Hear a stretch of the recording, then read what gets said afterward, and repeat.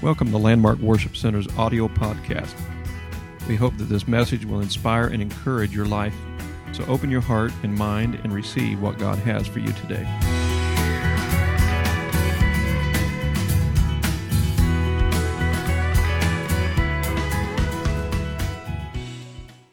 It's good to be in the presence of God and those who we love and care about, the family and the body of Christ. Well, this is the third week that I was supposed to teach.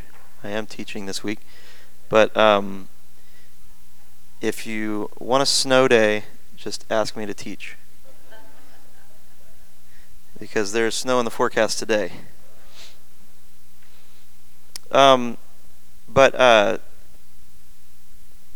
So don't hold me to the standard that I've had 3 weeks to study and that it should be a really well done message. I was typing a couple notes in my notes, and Sister Burk said, she said, "You've had 3 weeks. Stop adding things to it." You can always add and take away things. But tonight's message was somewhat based.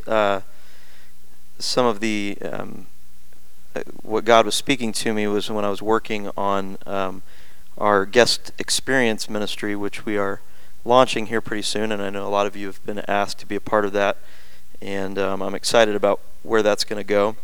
But in that whole process, we were talking about what our guests are experiencing when they come to our church, and how they feel when they come. You know, what the interaction is. Are we connecting with them, getting information from them, so that we can, continue to have a conversation with them and reach out to them. And in that process, we wanted people at our doors talking to people as they came in, and the common name or title that you've heard probably over the years, and that you've heard this in retail stores too, is greeters, people who just stand there and say hello, and a friendly face when people walk in. But the way that we structured this ministry was to change that title a little bit, and so we're calling them guides.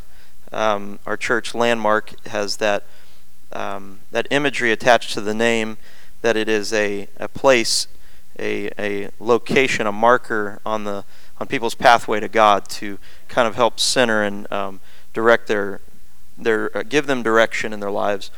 And so we went with that name, guide, because there's a lot more than just greeting, but we wanted them to be knowledgeable about the layout of the church and about who we are, be able to answer any questions, walk them to locations throughout the building. And so there was a lot that went into that. And one of the things that kept standing out to me, was I wanted to define what a guide was in this church and what that meant. And the thing that kept standing out to me was a caretaker of others' pathway to God. A caretaker of others' pathway to God. So I'm going to talk about pathways tonight. And there's a lot that goes on in people's lives, from the parking lot to the altar. There's a lot that goes on in people's lives from their house to the parking lot to the altar. A lot of potential distractions in their lives. A lot of things that could hinder them or throw them off course of getting to God, finding God. We want to create an environment in this church that helps facilitate people's pathway to God, that helps clear that pathway so that they have a direct, easy connection with God. We want them to experience God's presence in a great way. So, we've done things over the years, like our worship services used to be 4 or 5 songs, and now we do 3 songs and an offering song. Cut down on some things. Try to do things to where we're not overwhelming people with too much, but also giving them all that they need to get in here and make a decision to turn their lives to God. So I want to talk about pathways, and one of the first pathways that was ever carved in the world has led to the worst evil ever imagined. Anybody think about what that pathway may have been? In the beginning, there were two paths created, or two potential paths. Right from the very beginning, we see that in Genesis, that there were two pathways that had to be paved in the Garden of Eden. One to the tree of life and one to the tree of the knowledge of good and evil. This was a garden. This was a place that was grown up, that was full of life and growth and plants and all of these things. The Bible even says that when God was creating us, that He created us to manage and maintain the earth, and that He created us to be caretakers of the earth that God put us on. But these two places, these two things, this tree of life and this tree of knowledge, both had to have a pathway taken to get to them. Every step that you take either follows a path already laid or forges a path never discovered. This new world, new earth that they were on, was full of life and growth and all these things that God had spoken into existence. But to get to a place of death and destruction, you had to forge a path to it. To get to a place of life, you had to forge a path to that as well. The first paths in the U.S., some of the most notable roads in the U.S., number one was Kings Highway, not Kings Highway in St. Louis, but Kings Highway on the East Coast. It was the oldest road in the U.S., built between 1650 to 1735. It's 1,300 miles, spans from Charleston, South Carolina, all the way up to Boston. This is one of the oldest known roads in the U.S. Another one is Wilderness Road. Maybe you've heard of it. Maybe you've heard of Daniel Boone. He helped create the Wilderness Road, created in 1775.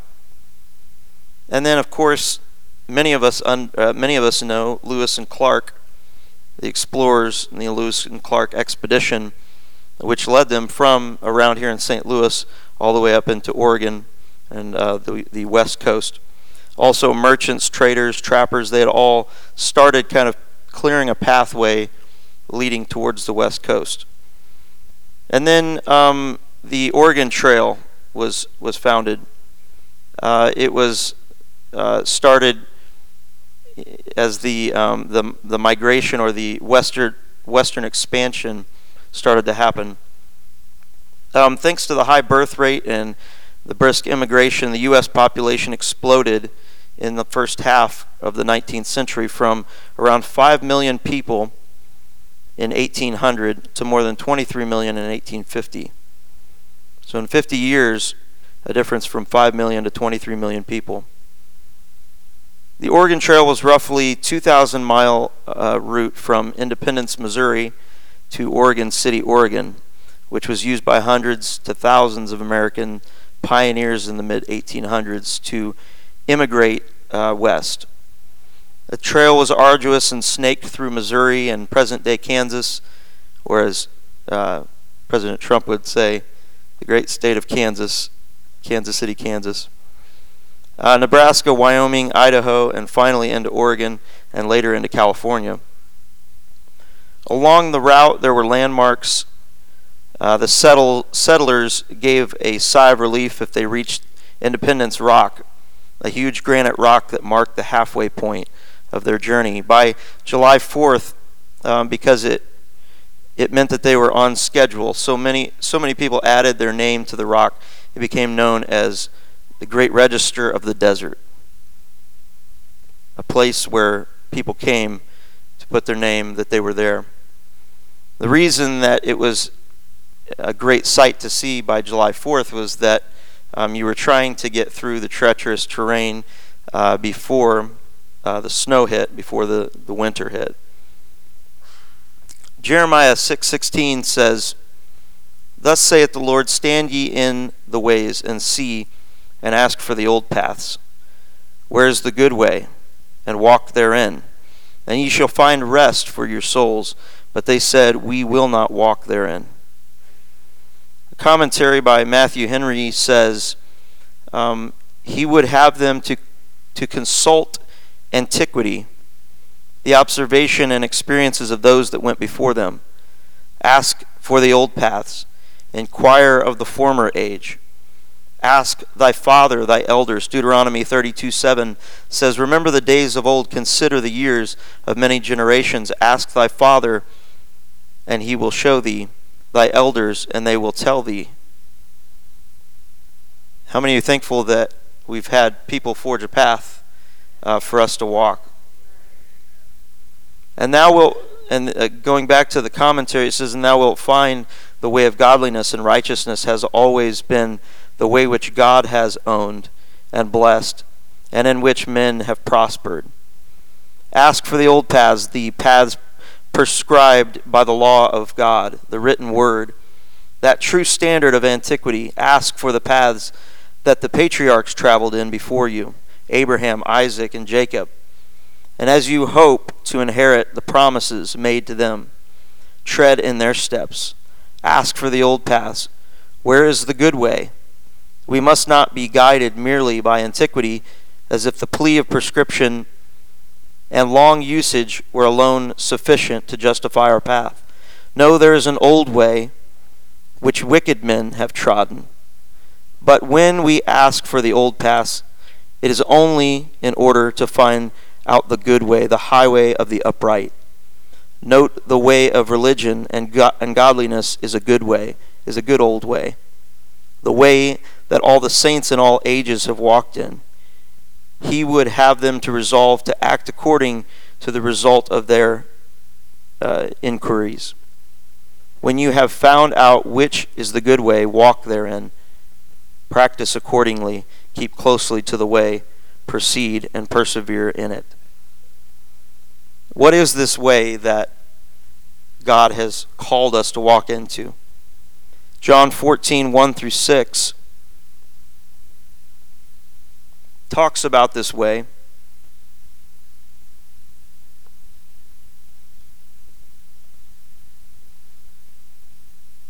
It says, let not your heart be troubled.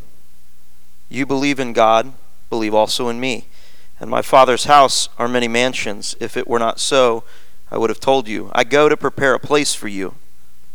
And if I go and prepare a place for you, I will come again and receive you to myself, that where I am, there ye may be also. And where I go, you know, and the way you know. Thomas said to him, Lord, we do not know where you are going, and how can we know the way? Jesus said to him, I am the way, the truth, and the life. No one comes to the Father except through me. We just sang about that tonight, that there is healing in the name, that there is salvation in the name, there is life in the name. There is no other name but Jesus. I am the way, I am the truth, I am the life. No one comes to the Father except through me. How many have heard of the phrase, stuck in a rut? How many have also heard of the phrase, in the groove? Stuck in a rut and in the groove are similar situations you might find yourself in, with a little bit of a different meaning in both.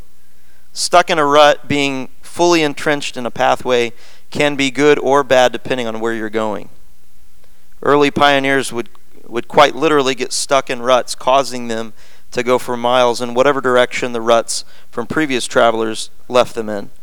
The phrase stuck in a rut now refers to doing the same routine over and over again. You know, it's not so bad if you're stuck in a rut, but you're heading in a good location, a good direction. But when you get stuck in a place where you can't get out of it, a lot of times we're in a tough spot because of the direction that we're going in. The opposite phrase, in the groove, this phrase originally alluded to running accurately in a channel or groove, and I'm sure a lot of you can remember maybe playing music on an old record player and it getting out of the groove, the needle getting out of the groove. I know that because I have a record player, not because I was around when they first came out. And a while back I tried showing, well, this was when River was a little younger, I tried showing her how to, set the needle down on the record. And she grabbed it and set the needle down on the record and broke the needle. And and I have not replaced the needle since, so it just sits there and gathers dust. But this was, of course, then adopted by a lot of jazz musicians at the time, and in the 1920s, talking about someone being in the groove. Well, this kind of originated from that. A lot of record players' instructions saying, referring to keeping the needle in the record groove. Deeply entrenching ourselves into the pathways of our spiritual forefathers can help us avoid the mistakes of history. Walking the pathways that were led before us by men of God and spiritual leaders can help us to avoid areas of confrontation down the way. In Job 23, 8 through 11, it says, "Behold, I go forward, but he is not there, and backwards, and I cannot perceive him. On the left hand where he doth work, but I cannot behold him. He hideth himself on the right hand, that I cannot see him. But he knoweth the way that I take. When he hath tried me, I shall come forth as gold. My foot hath held his steps. His way have I kept, and not declined." There is a certain comfort in knowing that God knows the steps you're taking. That I'm on the right pathway. I'm going the right direction.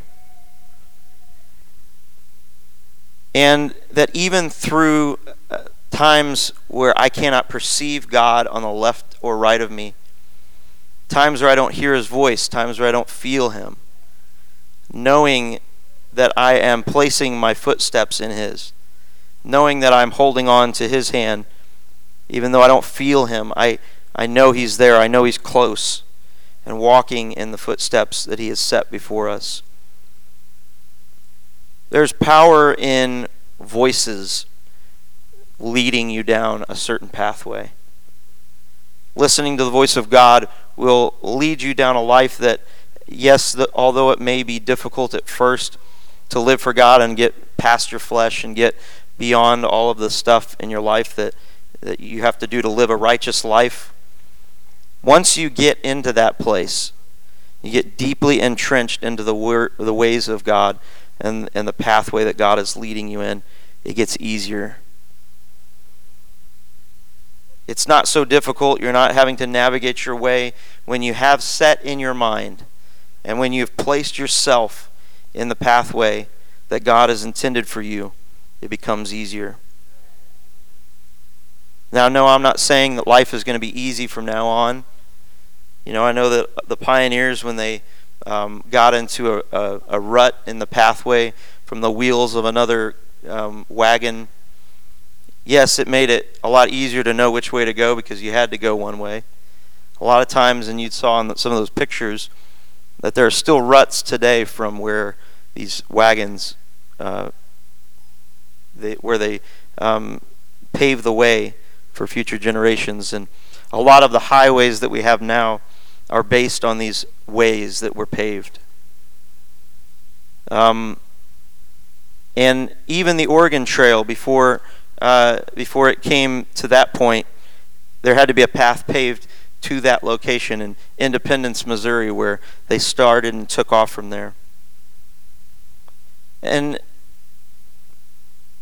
But having voices telling you which way to go can be a very powerful thing or can be a very life-altering thing. Voices of influence, both negative and positive, have the power to change the course of our lives for eternity. Going back to Genesis, chapter 2, verses 15 through 17, God created us, made us to maintain. And the Lord God took the man and put him into the Garden of Eden and dressed it and to keep it. And the Lord God commanded the man, saying, Of every tree of the garden thou mayest freely eat, but of the tree of the knowledge of good and evil thou shalt not eat of it. For in the day that thou eatest thou shalt surely die. So we understand that. But then here comes the voice of deception. In Genesis chapter 3, verses 1 through 7, it says, Now the serpent was more subtle than any beast of the field, which the Lord God had made. And he said unto the woman, Yea, hath God said, Ye shall not eat of every tree of the garden. And the woman said unto the serpent, We may eat of the fruit of the trees of the garden, but of the fruit of the tree which is in the midst of the garden, God hath said, Ye shall not eat of it, neither shall ye touch it, lest ye die. And the serpent said unto the woman, Ye shall not surely die, for God doth know that in the day that ye eat thereof, then your eyes shall be opened, and ye shall be as gods, knowing good and evil. And when the woman saw that the tree was good for food, that it was pleasant to the eyes, and a tree to be desired to make one wise, she took of the fruit thereof and did eat, and gave also unto her husband with her, and he did eat. And the eyes of them both were opened, and they knew that they were naked, and they sewed fig leaves together and made themselves aprons. The voice of deception, a subtle, silent, quiet voice in her ear, changed the course of history. Because she decided to pave a pathway in a garden to a tree that God had told her not to. There's a story in, I'm sure there's many stories in the stories of the pioneers and the expansion out west. But one story particularly really stands out. It's been written about, there have been movies made about it. And the group was known as the Donner Party. The Donner Party, sometimes called the Donner Reed Party, was a group of American pioneers who migrated to California in a wagon train from the Midwest. Delayed by a series of mishaps, they spent the winter of 1846 through 47 snowbound in the Sierra Nevada mountain range. This group, like many others, had their eyes set, had their minds set on something greater, on a better life, on new life, so to speak. They had their hearts set on going out west and starting a new life. These people actually started in Springfield, Illinois, so probably right through this area is where they came, and then went on and to the Oregon Trail to take off on their journey. They had started, they found out later that they had started a little bit late in the season compared to most. They were one of the last wagon trains to actually go forth and try to make this journey. Well, and as we talked about before, by July 4th, if you found the halfway point, you were in pretty good shape, because you could then hopefully get to your destination by October, maybe November, something like that. It took about 5 to 6 months to go from Independence, Missouri up to Oregon or to California. And so this family took off, and there was several of them in this group. It was the Donner and the Reed families mainly, but then more groups came and kind of added on, and in those days they would kind of form a train, and they would all help each other out at times and share food and share some resources and things like that.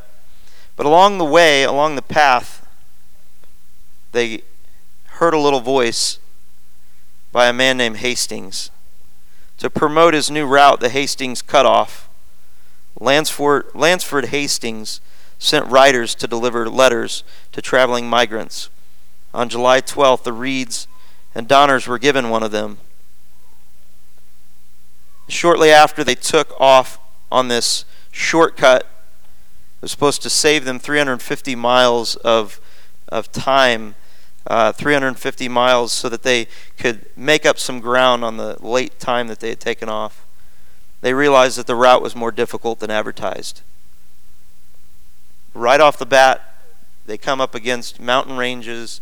They come up against steep climbs. They come up against all these treacherous terrain where they had to lock their wheels so that they didn't fly down the mountainside and things like that.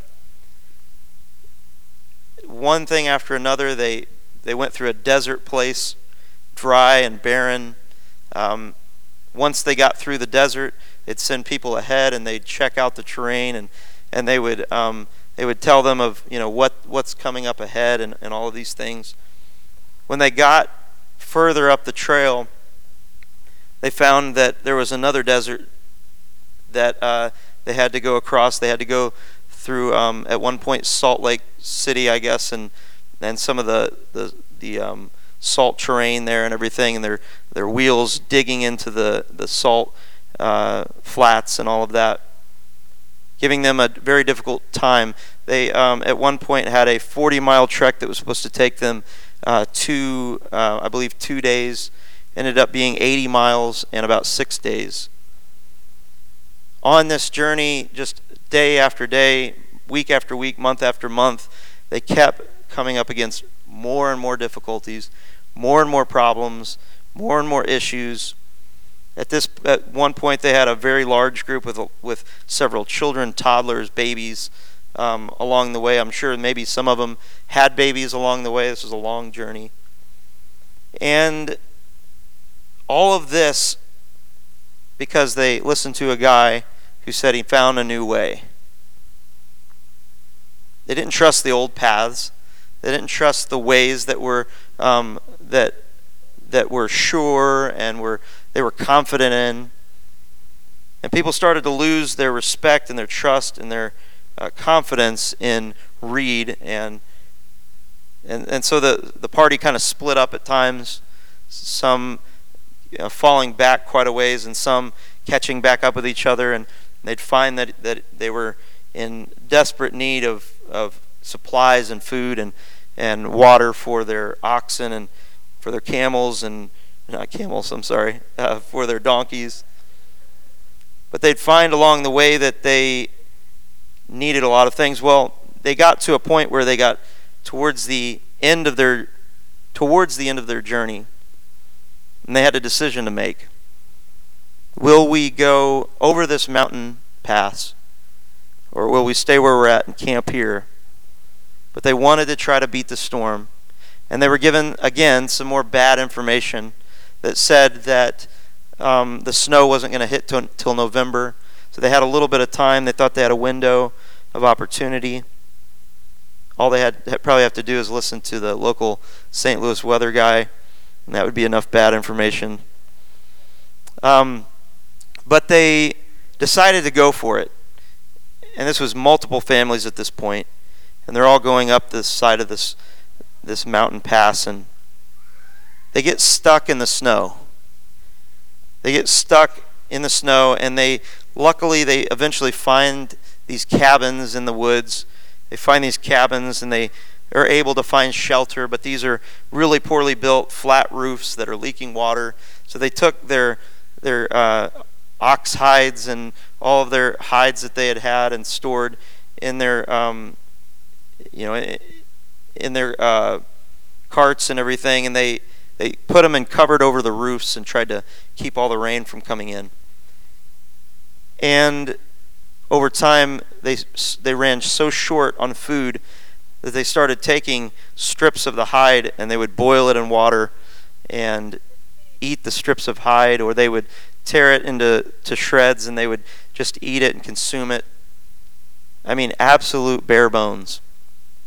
They had even got to the point where they would eat the mice that would come into the cabin and things like that.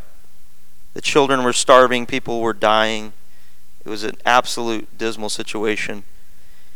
And it got to the point where they considered cannibalism. And not only considered it, but followed through with it. They ended up eating some of the bodies of those that had died on the mountain, those that had succumbed to starvation and sickness. And finally, throughout this whole ordeal, trying to send men down the mountain to find a way out, find hope and find help, they finally rescued them. And the woman, one of the wives said, "Are you from California or from heaven?" And they were buried in 12 foot of snow. But there's a scripture in Proverbs 14:12. It says, "There's a way which seemeth right unto a man, but the end thereof are the ways of death." I know this is a gruesome story, but it's an example of voices that lead us astray. It's an example of voices that lead us down a pathway of destruction and death. They could have followed the voices of those that had gone before, the voices of those that had a tried and true route to take, but they decided to take a shortcut, and it led to their ultimate demise and destruction. Our responsibility not only is to listen to the voice of God, but also to be that voice to others on their journey and their pathway to God.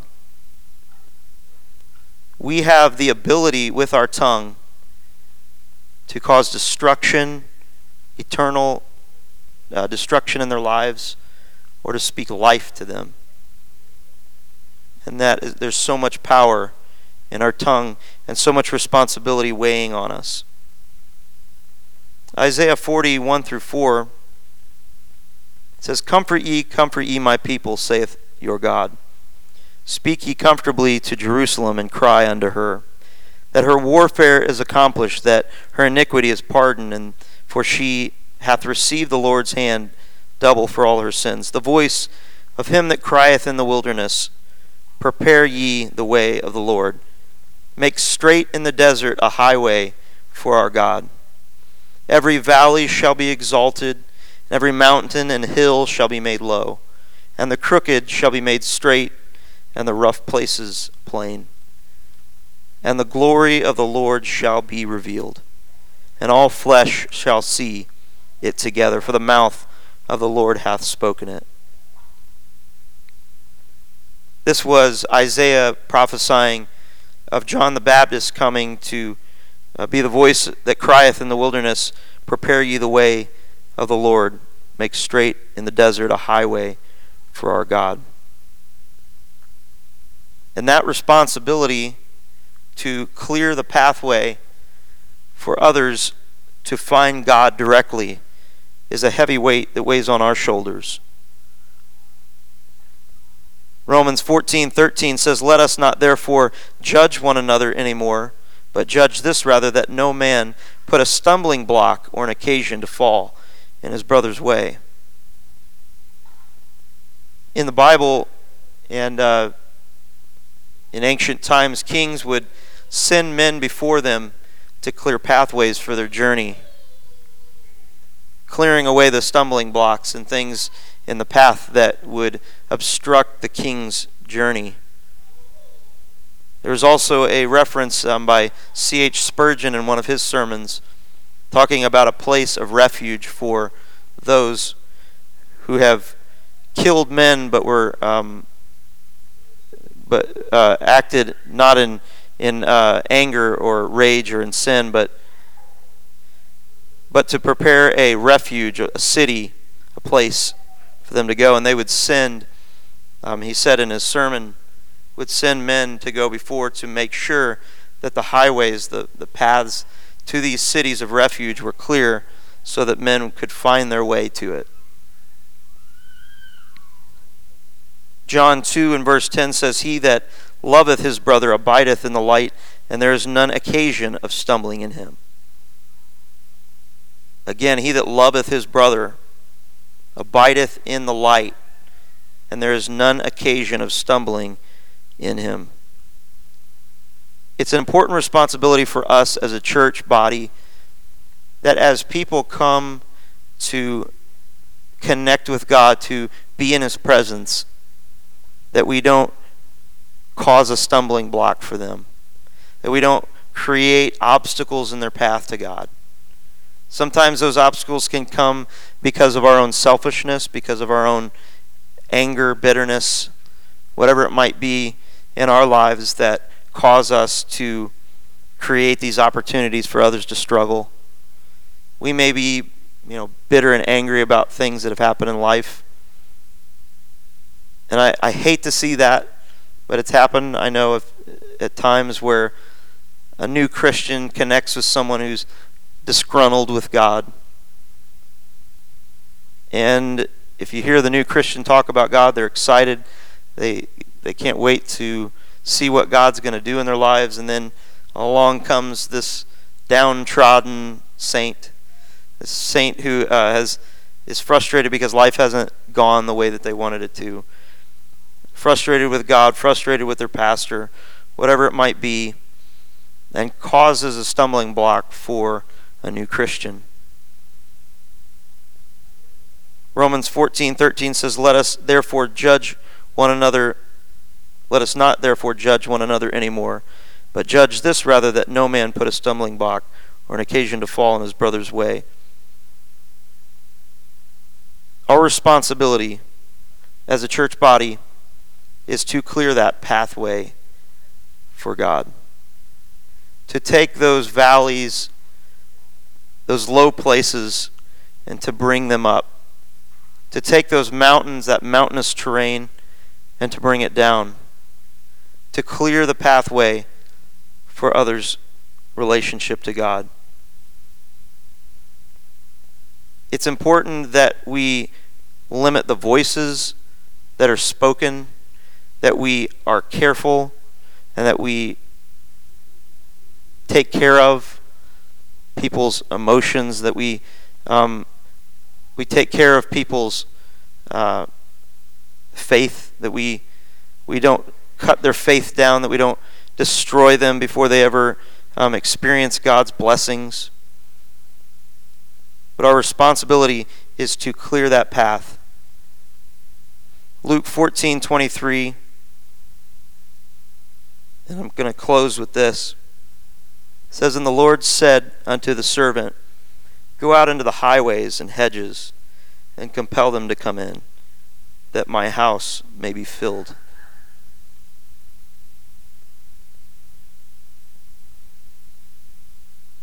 As the scripture says, there's a way that seems right to a man. People don't know that the path that they're taking is leading down a path of destruction. They don't know what they don't know. Some people don't understand God's word. They don't understand God's presence. They don't understand the need and the how essential salvation is. Yes, we know the paths. We know the way. We know the ways that have been cleared before us. We know the ways of Abraham and of Isaac and of Jacob. We know these ways that have been cleared. We know what our destination is. We know all of these things. But what about people who don't know God? God has called us to go forth to those highways, to those routes, those places where people are at, where they think that they're going the right way. It seems right to them. They don't think it's wrong. They don't know that living a life in sin is wrong. They don't understand. But to go to those places and to reach to them, to try to pull them back, to get them out of that rut, that place that they're in, that they're going to a destination that leads to death, and to put them on the pathway that God has called them to and called us to. And in closing today, I just wonder if we could pray. We could pray that God would help us to not only follow that pathway in our own lives, but to create an environment in this church that makes it easy for people to access God. Create an environment in this church that makes it easy for people to be in this beautiful presence that we feel each week. People don't know. People don't know the way, but we do. And God has called us to reach to them. Can we close our eyes all over this place and just ask for God to help us? Jesus, we pray right now, God, that you would help us today, Jesus. Jesus, help me, God, not to be a stumbling block, not to be something that would cause division, God, in their pathway, that would cause them to fall away from you, God, or to get off the pathway that leads to you, Jesus. God, I pray that every visitor that comes to our church, God, would find you, that they would seek and find you, Jesus, that you would help us to get out of our comfort zone at times, to go and to reach them, God, and to touch their lives where they're at, God. I pray that you'd help us to follow those teachings that have been led before us, God, to not falter from the truth, God, to not be led astray by voices that would try to deter us or derail us, God. But help us, Jesus, to trust in your pathway, God. The way that is set before us, God. The way of truth, Jesus. The way of hope, God. We pray, Jesus, that you would help us today to follow that pathway that you've let before us, God. That you've set in our sights, God. And help us today, Jesus, to do our part to reach, God. Reach out to those who are in need of you. We pray for it, Jesus. We thank you, God, for what you're going to do in this church, God, and what you've been doing over the last several years, God. Preparing a pathway, Jesus, for this church to walk in the ways of truth, God. Thank you, Jesus, for everyone who has ever gone before and cleared that pathway for us, Jesus. Help us to be thankful and grateful, Jesus, for that path that's been cleared for us. In Jesus' name, God, we thank you for it. We thank you, God. Can we just lift our hands all over this place and thank him? Thank you, Jesus. Thank you, God. Thank you, Jesus, that you've given us a way, God, that leads to life, God, that leads to hope, God, that leads to peace, Jesus. Thank you, God, for giving us light to see beyond, Jesus, what's in front of us, God, to see what you desire for us to see. God, thank you, Jesus, that you've done that for us, God. We're so thankful, Jesus. Thank you, Jesus. Thank you.